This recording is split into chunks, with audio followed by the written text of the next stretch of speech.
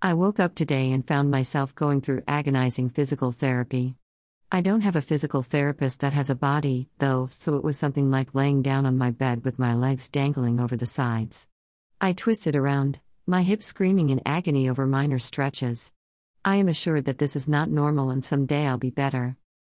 This is day 654 of PT. I used to break up some of the time with legitimate work, but this invisible force threw away my job somewhere in the middle of all of it. It was July 7, 2021, actually. I just don't care to calculate how many days that means. I squealed in pain as I jiggled my legs, testing muscles that were holding my hips in an awkward angle. They're still busted, but we're almost there. I just have to turn back the clock a few more years on my body. I feel like the curious case of Benjamin Button, living my life backwards, in a way. This must be what Alzheimer's is like. I assume that's what the movie is truly about.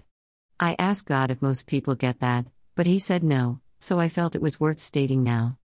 There's a lot of art out there to try to help us understand insanity or mental health problems, or even plain health problems. After 2 hours of working on my broken pelvis, I finally got up, but the bones weren't seated properly.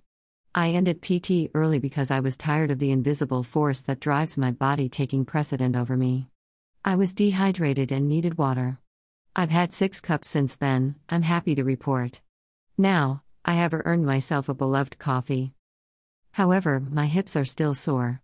It wasn't until I went by the grocery store and locked eyes with a man back in the delicatessen area, well, more accurately it was about 30 minutes after that my hips started to feel fine again. Why is he relevant? Why, indeed. Somehow, he healed me with his thoughts. I quite appreciate it and I'd like to tell him thank you, but I'm sure I'll get a response of "you're crazy." That is, unless he's already a Reiki healer. He could be, I have no idea. All I know is he was wearing a very blue shirt today. It's not his best color at all, but it's not up to me to dictate what he wears. It's not anyone's responsibility to dictate how another being be dressed. It's one reason I'm not married yet, the stupid cow I wanted to get hitched to demanded a white dress. No, thank you. I'll wear whatever I like, not what you daydream about because you're already married in your head to a fantasy that looks nothing like the real me. It just didn't look as good as the white shirt I first saw him in. If it's even the same guy. If you ask me, he looked like the guy that used to make submarine sandwiches that I caught sight of a few times. Maybe it is.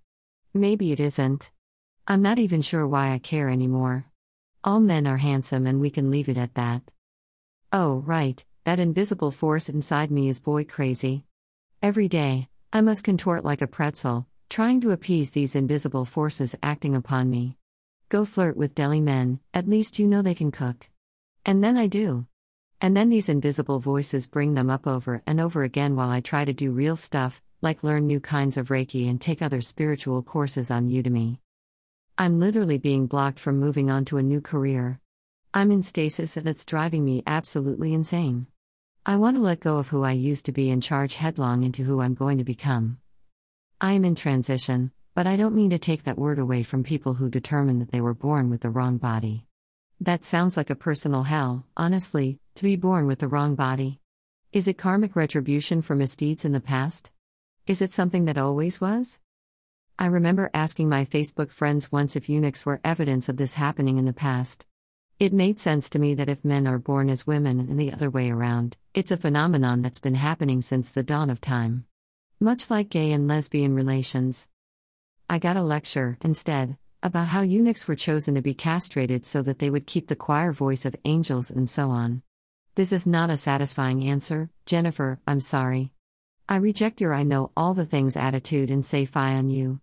You didn't answer my question. Is it possible that eunuchs are the precursor to the trans movement of today? I would like to think that they are, because nothing like this just rises up overnight. There is no magic wand being waved around through the air making people go insane. We are just insane, generally speaking. And, if we were to embrace the rainbow flag, would as many people feel the incorrect gender as do today? I have no idea. I want to heal people, not hurt them, and to heal we need to understand. I am in the trans capital of the USA now, thankfully, so maybe I can make some friends and find out more from their perspective. I wonder which coffee shops I need to go to. I wonder which bars are the right bars. I wonder, how do I get an in when I miss the Pride Parade? I'm going to keep missing it because I'm shy. Maybe there's a meetup or something instead.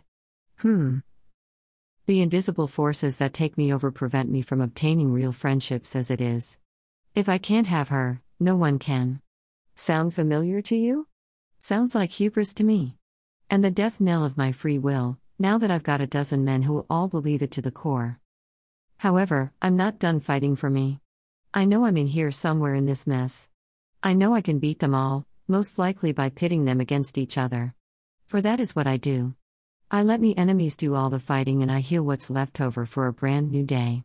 I think it's the Christian thing to do, if you ask me. In fact, because of that, many of these individual invisible forces inside me called me the Messiah. The messenger, I believe. I've got one wallop of a message for you. Make peace, not war.